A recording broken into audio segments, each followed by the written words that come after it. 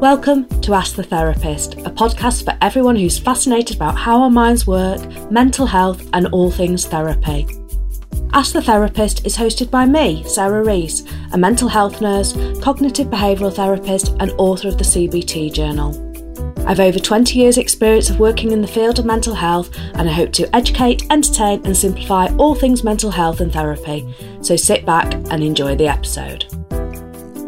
So I'm Sarah Rees and I'm here with Tobin Bell today. It's really exciting. Hello. It's a bit strange, isn't it? Because we've known each other for absolutely a long time. A long time. We met in the early intervention team, didn't we? Over 10 years ago. Over 10 years ago. And then kind of separated out, didn't we? You did your CBT training and then I did it a lot later on. Yeah. And then have crossed paths again. So this is strange, but it's going to be really exciting. So I just wondered if you start off by telling us a little bit about yourself, kind of what you do and kind of your career journey so far. Okay.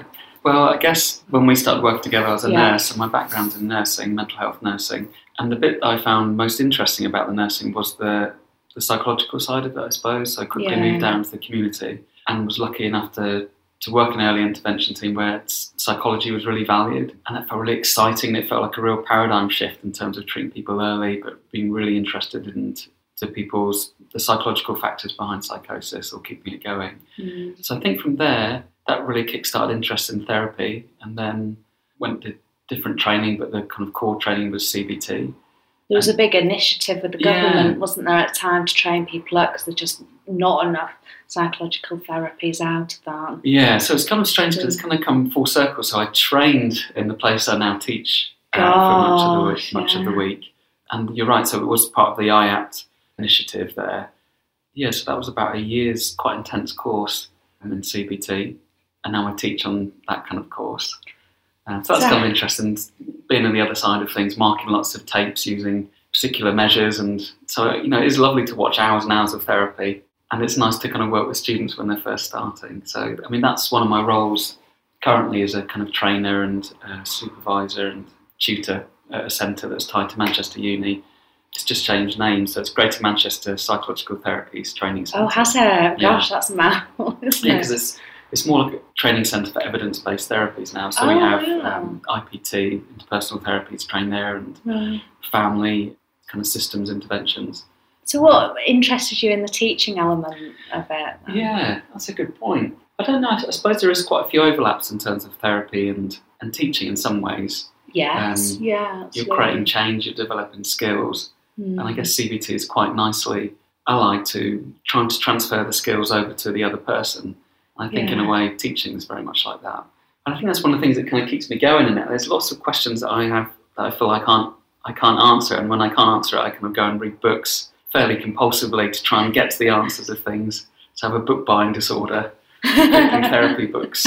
Lots of therapists have that, don't they? I've got a little tad of that. So that curiosity that you around learning, because you're doing a PhD at the moment as well. Yeah. Tell us about that. Yeah, so that's in compassion-focused therapy. So that's probably my main interest and main therapy that I would use. Yeah, and that's down in Derby. How did you get into that? Yeah, so I think doing CBT, I'm always, still very interested in that. But I think probably through my own experiences, like self-criticism and shame came up again and again in the clients I was working with. And looking for ways to work with that, kind of stumbled on compassion-focused therapy, and was lucky enough to have Mary Welford in Manchester at the time, and had some early training with her, and it felt like I kind of found home a little bit, I think. Oh, wow. Yeah. I think probably the belief in the therapy, comes from seeing it work. Yeah. It being quite a good model of being human, so not just disorder, but also actually finding it helping me. Does it really change things for you? I think so. I think CFT, which is compassion-focused therapy, you do learn that from the inside out, don't you? Whereas CBT, we don't do any psychological training ourselves, do we, to become a CBT therapist? I think it's unusual in terms of the other therapies and not having that. I think the gap is being filled a little bit by self-practice, self-reflection, which I've kind of been involved in a bit with. So that's James Bennett Levy, a writer who lives in Australia. And this idea about actually therapists having to practice what they preach a little bit. And why? Yeah. What's important about that? I think it gives you quite a different way of experiencing and understanding the therapy. So, for example, we've written a book about, not to do a plug, but we've written a book about self-practice, self-reflection and compassion-focused therapy. And people actually having a chance to do it. It's not just about talking about it and thinking about it. It's about getting it in the body and feeling it. I think when you do feel it, it starts to change things. It creates a different experience, doesn't it? And then I think working with your own blocks and you're realising how hard some of the exercises are to do, but also the benefit of doing it. I think you're a lot more emotionally engaged with the client, don't you, when you really appreciate what you're going to be putting them through. I know when I trained in CFT, and that's what because you have to go through it yourself, really, don't you? All the chair work and stuff, and it's really, really tough. But you have a different respect, and you understand how powerful it is. Yeah. And I think it's much easier to help clients do that kind of work if you've done it. Yeah, absolutely. Yeah. And I think all the evidence suggests that it kind of helps on a couple of different levels. It helps you understand the therapy and some of the concepts, but also I think really importantly improves interpersonal skills because it helps you understand what it's like to be a client and increases empathy for clients, I think, and evidence suggests that. So I think even if it was just that alone, that's kind of worthwhile. There's loads of evidence for it. Yeah. So do you see that as how therapy is going to be changing, kind of going forward? It'd be nice to think that, but then I think it's kind of understandably there's lots of blocks to people doing it themselves. So I think therapists are humans like the clients we work with, and we have the same. And I think, do you think that therapists are very good at being in other people's minds? Definitely. So that's where we really come. That's why we do this job. We're a little bit avoidant. Absolutely. Yeah. So our skills are out there in others' heads, and maybe fixing moving away from our own experience. Yeah. So I think coming back and working with it, and just how hard that is, I think is important. Yeah. I think having therapy is fantastic anyway as a skill and experience for a therapist. I think if you don't want to do that, then, or as well as self-practice, self-reflection, I think it's a nice way of keeping up your skills. And kind of keeping that reflective capacity going, which I think is just the curiosity and so broadening out your thinking all the time. I guess you can do things. You do things so often that it just becomes automatic, doesn't it? And maybe loses the quality of stuff. And I think so. I think that also there's that. I was reading about all these different biases that we have as human beings, and that one of when you're doing something, it's very hard to get back to that place before you learn it. Struggle with CBT because the way you learn CBT, you do kind of teach it in a way, don't you? You go through the different elements, and I think there's a lot of emphasis on getting the clients to make connections. But I don't probably spend enough time on that because I think, it's just obvious and kind of that's really clear. But it is to me because I do it every day, but it's not to other people. I worry about that all the time. I think it's just a really hard thing that happens as humans. We automate and get into a habit about things, and we just can't get back into that place. I think so. Doing something where we're even doing like a CBT thought record. When you do it for yourself, it's hard. It's hard to label emotions. It's hard to access particular thoughts and find which is the most tricky one. And then it's equally hard trying to work through it and come up with something different. Yeah. So hard and worthwhile, I think. It's worthwhile, but hard. And you recognise, like you were saying, the blocks and what might prevent people from doing it and what they're going to struggle with. And I think thought records, when I give people thought records to do that, is the one thing when they come back and they've not got it quite right. And that's my fault. That's because I'm not explaining it well at all. So it's interesting, isn't it? And I know, because I've done the CBT journal and I've done a lot of journaling. When I do that, I just get really avoidant of it. I don't like doing that stuff because it's difficult, isn't it? And you're looking at your own stuff and your own difficulties, and the blocks come up, and you want to just shove it in a drawer and not do your homework. Yeah, absolutely. I think that's kind of one of the things I think is a really important learning point for me, is that the blocks are the path kind of thing for clients, but also therapists. So the blocks are the things that teach you the most. Working with it, understanding it. What are the common blocks that you find? I suppose even just thinking about coming to therapy. So I think for clients coming to therapy, and whilst a lot of it is cooperative and you're working shoulder to shoulder, in a way clients are coming into a role where they're being cared for. Yeah. And I think some of the blocks, some of the reasons why they might be coming to therapy, but also some of the benefits they can get from therapy is thinking about how they were cared for and their experience of care and compassion from others and how they care for themselves. So I think coming to therapy kind of opens up that kind of attachment history, really, and understandably for lots of people. It's an important relationship that you have with your therapist. Yeah. And it opens old patterns, old ways of being, old expectations. So I think that's just hard coming to a caring role, but rather than seeing that as something you've got to get out of the way, I think that, particularly when you're doing compassion-focused therapy, that is such an important thing to be tracking and interested in. Yeah. Like how hard people find it to have attention placed on them. Or to be vulnerable with people because they have past expectations. And I know going into therapy myself, I mean, I was so nervous. Yeah. I thought, how the hell am I even in a job? And I'm going to do it again, I think, next year. So every few years that I'll kind of have a course of therapy because I think it's so powerful to sit on that other end of the chair, isn't it? And absolutely. you really and have that attention, that focus, people thinking about you outside of the hour as well. And absolutely. So someone holding you and your life in mind, I think, is terrifying. Yeah. But also, it's the thing that's curative.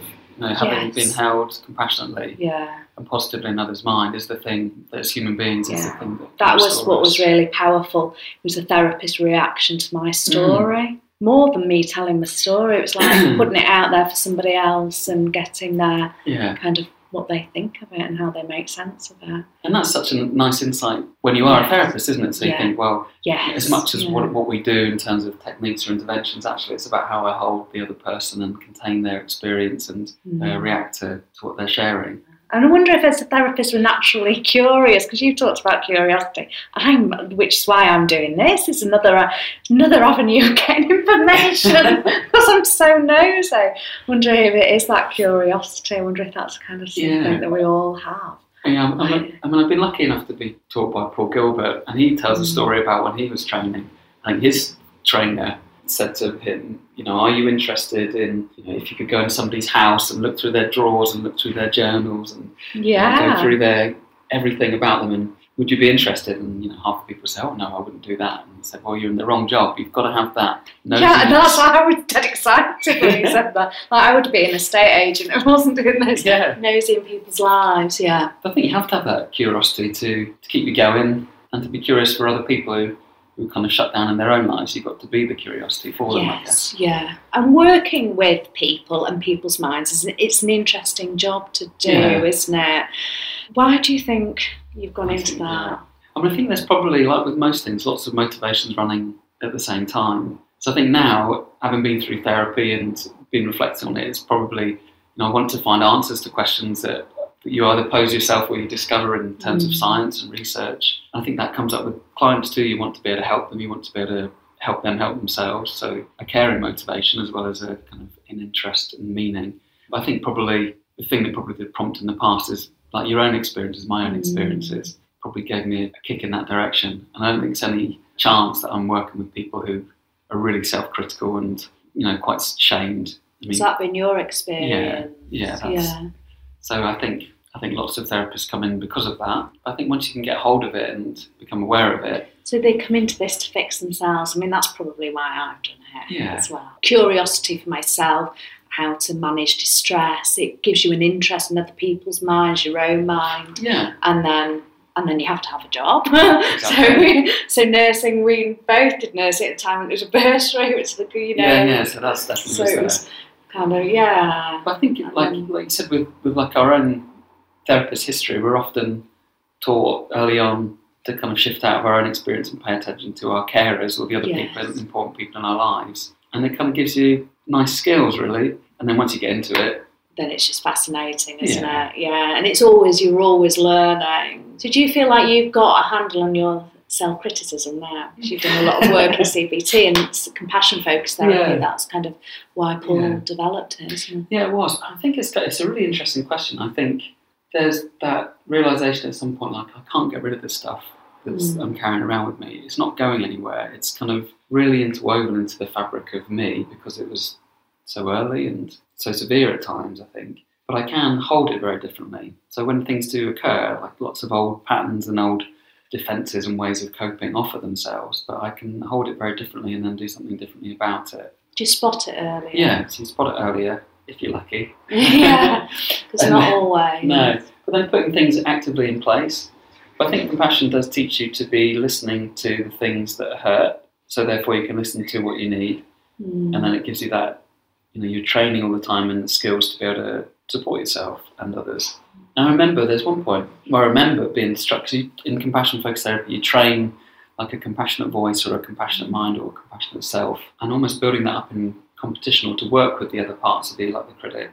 But I remember one point just having a difficult day and then walking in the house, and then just this weird voice just came into my head. Oh my gosh. And it was like a voice saying, almost called me by like the name that my dad called me, like so Tobe. And it started just to talk to me and had a different quality of voice, and it just was really settling and understanding and supportive. And I can remember thinking that is almost kind of magical, really. Yeah. And you only know how you were talking to yourself when you experience the alternative, I think. So you'd been training that different way, the compassionate mind up, but it just came automatically in place one day when you were struck. One day. And I remember just being like struck by it. Gosh. And I think you often have to search for it and listen to it and think what that mind would say and have to work my way through it. But other times, out of habit and practice and meditation practice, etc., it's fairly readily accessible, I think, as a voice I want to cultivate. I don't know about you. I think everybody that I see in therapy, if I ask them, are you self-critical, they say yes. Oh, yeah. Do you think we just are as a species? I know I've done loads of work on it, that we're just self-critical, but what we know is it underpins so much anxiety and depression, doesn't it? Yeah, I think almost the volume and power of the critic is representative of the extent and level of the fear underneath it, I think. So that's a really nice way of putting it. Yeah, I think so. It's the way I think about it. So actually, when my critic's really, really loud, rather than thinking, oh God, I must listen to it, it's kind of thinking, well, actually, underneath it is a really big, I'm feeling very vulnerable now, and actually the fear is very big. So I think that's the other thing. When you do catch a critic, it means something different now. I don't listen to the content, and I kind of think about the function, what it's doing. What's underneath which is the first thing that we're taught to kind of help people understand. It is often it's trying to protect you, isn't it? It's trying to serve some kind of function. It's just the same reason you don't treat other people with your critical voice. Yeah. You don't speak to other people in a certain way because you know you have the wisdom that it's not helpful. You shouldn't speak to yourself in that way. Yeah. But we treat ourselves completely different than we treat anybody else on the planet. Yeah, absolutely. I think even when people can hear the voices of people who are really critical to them, I think there's that idea of, why does it make sense earlier on in your life that you took on that voice rather than reject it? And it is actually I had to survive in this family, or I had to survive in this culture. So I took it on. So you've created the compassionate narrative to your kind of inner critic. Yeah, why absolutely. It's there. Why it's there, what it means when it shows up, and then a bit of practice over time with what's helpful instead. I mean, when I was younger, the critic was so bad, I think because of the level of fear underneath it, but it used to feel like a different voice, like it was coming from outside me. That must have been terrifying. Yeah, it was. And I remember being at points where, when things were really hard, we're kind of realising that there's nothing I could do that would please that critical part. So I couldn't do this, I couldn't do that. So it kind of this sense of being frozen by it. Did you just collapse down? Yeah, so it's defeating, really. So even though it's there to protect you, and even if you use it to motivate you, actually, if you really let it run wild, it's really defeating. What was the turning point for you in that situation? Yeah, that sounds really tough. It sounds like you were young as well. Yeah. I mean, I think getting help. I think having lots of good family around. I think there's one guy who I remember came in and just paid me real interest and supported me as a person, and kind of took me out of the medical realm of things. And used to go drinking with him, and I think so just that came alongside. Connection. Yeah, absolutely was. And he kind of went over and above his role, and I think that was really important to me at the time. But someone really interested in me, alongside me, understanding me. Your compassionate self. Yeah, exactly. Your compassionate other. Yeah, I think so. Got me off medication, and it was that wow. care. So when you came across CFT, you must have been like, oh my God. Yeah. Oh my God, this is what I really need, but also this is really scary. And I think that's an important thing, because the thing that is the most helpful is the hardest when it comes to receiving care from other people and giving care to yourself. It's also the thing that I definitely didn't want to do, but I had an inkling that I kind of needed to, I think. Are you better at that now? Oh, yeah. Yeah. And working as a therapist and being in the minds of other people, what I get asked all the time is, how do you do your job? How do you contain or work with, we work with distress every single day, don't we? Yeah. And I suppose there's a danger that you either block out, block it. We have to stay quite sensitive to it, we have to look after ourselves, don't we? Yeah, absolutely. How do you manage it? Yeah, I think that's... So they talk about compassion fatigue, but sometimes they frame it as like empathy fatigue. So it's being in the other person's shoes. And Matthew Ricard, the monk, kind of talks about when he did this exercise in an MRI scanner, I think it was to kind of map out the kind of roots of compassion.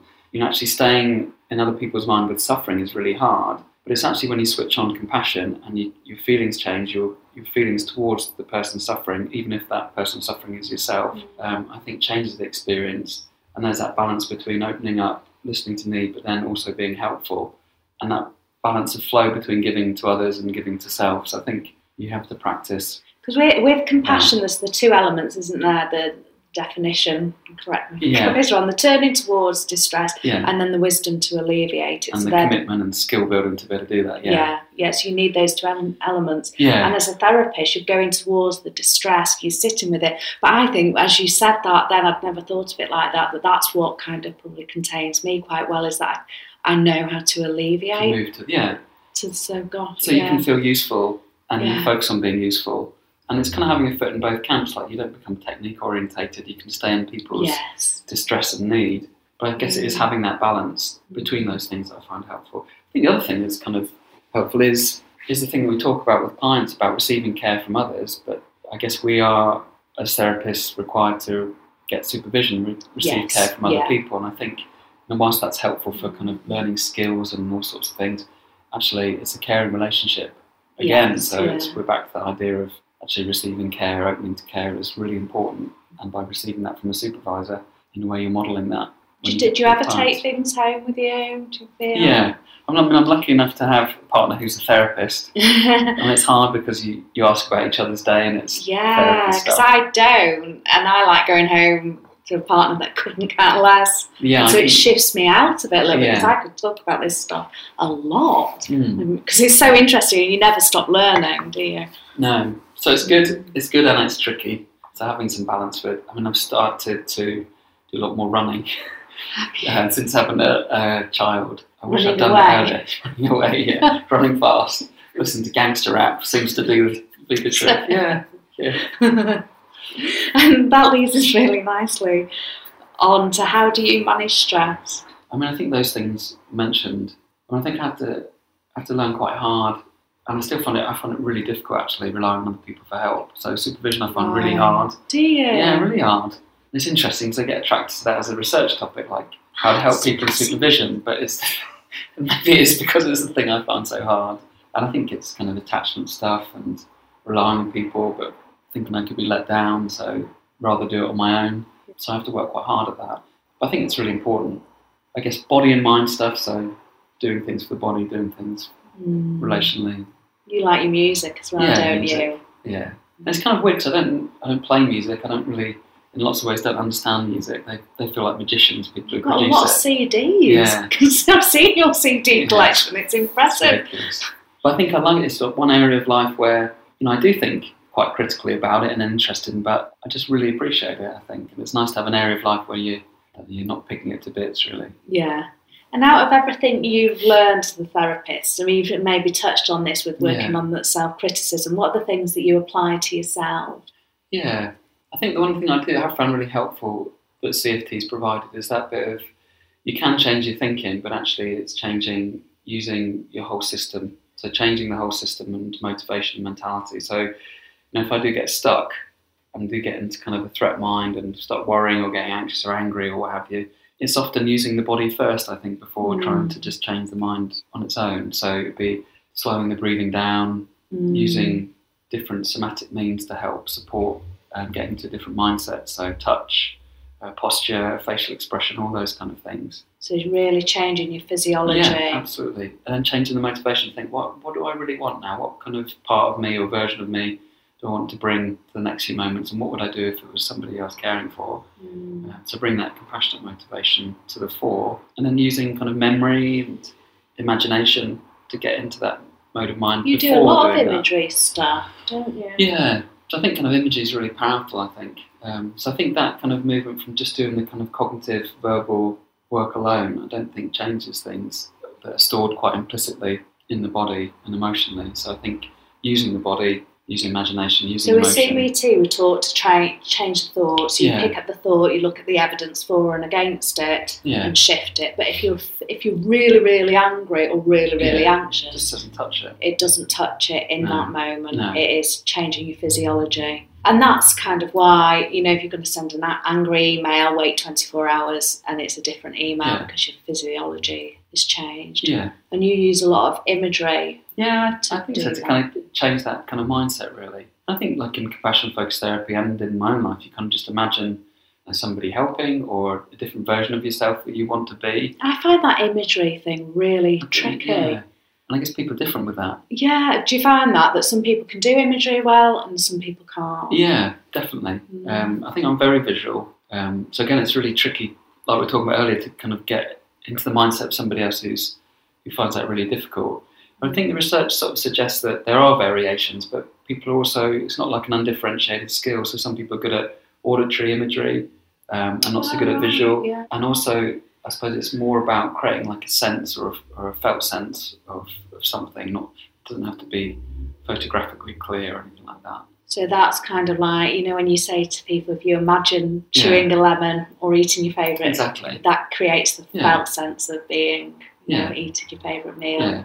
Oh, So something not accessed directly through your senses in the present. So it's not perception, but you can use all your senses to get into a different frame of mind, I think, really. And do you feel quite good at it now you've practiced? Or is it something... Yeah. I think that's a nice thing, I think, is that this is hard. It's hard, and it's not as if you kind of get to a point where you think, right, so you're constantly cultivating of where you want to be. I find that's where you don't get there, and it's not about getting at the destination. It's constantly practicing, and I suppose as your life changes, things change. Definitely, it's a process. So I suppose like the Dalai Lama doesn't think, right, I've reached peak compassion, I've done it now. Yeah, he can put his feet up and stop meditating. Yeah, it's kind of like something that's, I think, is recognising just how hard the brain is to marshal, really. It's kind of not designed for these times, etc. So our brains, like Paul says, are very tricky. It's very tricky, yeah. Yeah, and it's accepting that and constantly working with it. Yeah. And that acceptance comes with difficulty, isn't it? So you're accepting that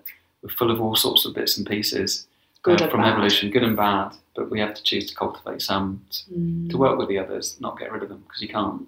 And when we work with people, there's often things that we regularly recommend for clients, like videos or books, or do you have kind of a stock thing that you just find yourself keep going back to, because you still see some private clients, don't you? Yeah, I think the hardest thing is just what we've said, really, is how do you get this to be something you do, not just pick up in the worst times, but something you kind of maybe put at the heart of you, maybe that's really fold into as part of your identity, I think is important for me, but also is really hard. So something because the temptation is people want to learn a strategy when they're anxious or in it, but actually they need to be thinking about something. I have done quite a lot of mindfulness, but I struggle to do that every single day. There are times when I do. January, I'll be doing it again, and when I'm on holiday, I'll do it every day, but I have kind of things that are similar to mindfulness that I do every day, like dog walking. I try and clear my mind when I'm doing that, or I have like anchors that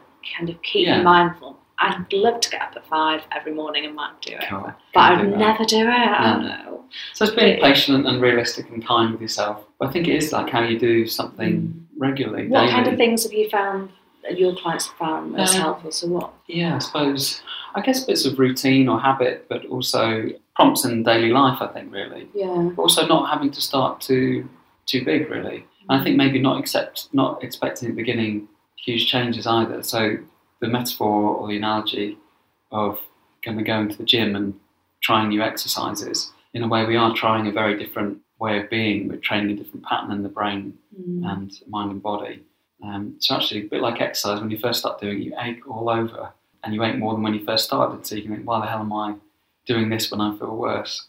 But I think it's that commitment over time that's tricky. And that's interesting, because as you say that, I'm thinking that I wonder if lots of people were thinking, can I change my mind? Can I do that? What would you say to that as somebody who said, because with our body we know we can change it to an extent, can't we? What about your mind? Yeah, I think sometimes back to maybe imagination, so just thinking, almost building the motivation early on. So, if you could do this, if you did practice this every day, even just a little bit for the next year, what would that version of you be like down the line? Oh, that's really nice. Yeah. So how would that benefit you if you did have your compassionate mind on board and supporting you? How might you look after yourself when you hit difficulty, or how would that help you face certain things that are tricky? What might be different? I think that can sometimes help people, because I guess we get stuck in mindsets, and it's kind of hard to envision ourselves as different versions of ourselves. Yeah.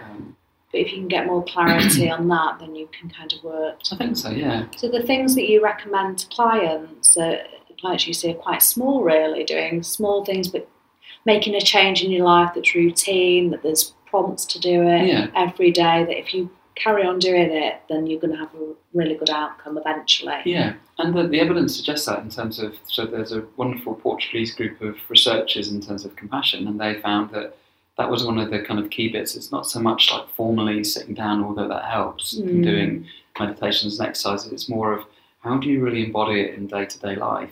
How do you get it on board when you're out and about doing stuff? So I think the more that you can take it out and make it real and useful. Very practical, isn't it? We tend to learn better if we're more practical. Yeah. I think it fits the idea of compassion, not just being this bit where you have to take yourself off and sit on a cushion away from life. It's actually how you might do that first with a therapist or on your own, but then actually it's how you then take it back into the real world and attend to the things you need to attend to there. Yeah, that's really interesting. And if somebody is considering therapy, what would you advise them? Yeah. Because I just think it's such a great thing to do, don't you? I think so. I think everybody should do it. Yeah. I think it's just so useful, especially in this day and age, because we've got so much more understanding of our mental health and our brains, and there's so many, useful things. We know how useful it is to just talk and vent and be reflective, like you were saying, how useful it is for therapists to reflect. It's just useful, isn't it, to share our stories, to not contain them. I've been reading quite a bit about that if we contain our stories, we don't share, then it causes quite a lot of stress, doesn't it? I think that bit, that maybe the metaphor of like kind of training in a new skill, that actually when you do train a new skill, or you do like a new exercise, you initially feel so much less skilled and you feel incompetent, or you ache in places you didn't know you could ache in. Yeah. So I think kind of expecting it to be difficult, and that's not easy. Part of the process. But also expect to be entering a caring relationship, or at least it should be, and that's difficult too. So not to worry if it feels difficult interpersonally, but to be sharing that, because I think therapists it's really valuable for them, and it's really important to get feedback. But it's it's really rich sources of information how you're feeling in the session. So maybe you don't feel like you have to hide that difficulty with the person or with the therapy. That's part of the process about how you work with stuck bits and how you work with distress interpersonally. And you mentioned before that you've had therapy. How did you find it when you started? Yeah, I found it really difficult at first. Yeah, but just really worthwhile.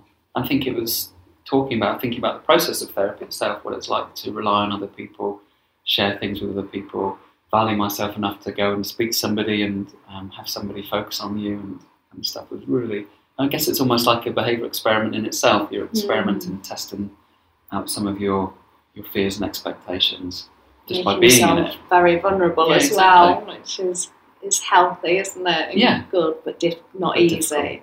But it's through that vulnerability that you change, you get a new insight. And definitely. So. My final question is just kind of a completely different question. Okay. And I suppose it kind of highlights kind of how we change as people and what we learn. And if you could go back to your 15-year-old self, what would you want your younger self to know? Yeah.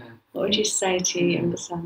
Probably quite a lot. A lot? I mean, that was the kind of time where it started to get really hard, actually. Was it 15? Had you just after school? Yeah, kind of in the last sort of year of secondary school, really. Yeah, I think probably get help earlier, I think. and open to help earlier. You were quite resistant to that. Yeah, so. And it's tricky because you say that, but these days so many people are struggling to get help. Access help properly. Waiting lists are so long. Was that the case? Did you have to wait? I don't think so, because it hit a crisis quite quick, I think. So right. I guess when it gets to emergency care, it happens quicker. Yeah, I guess it would be all the things we've talked about today about compassion. And the things that you've naturally actually come to kind of learn about are the things that you actually needed. So I think so. Yeah, I mean, I think whole life's almost an answer to that question is, interest in compassion and mindfulness and therapy and other people. I think it's all an answer to that question. I don't think I've got an easy thing really. Maybe it's something we think about. No, that's fantastic. Well, thank you very much for today. That's been absolutely fascinating.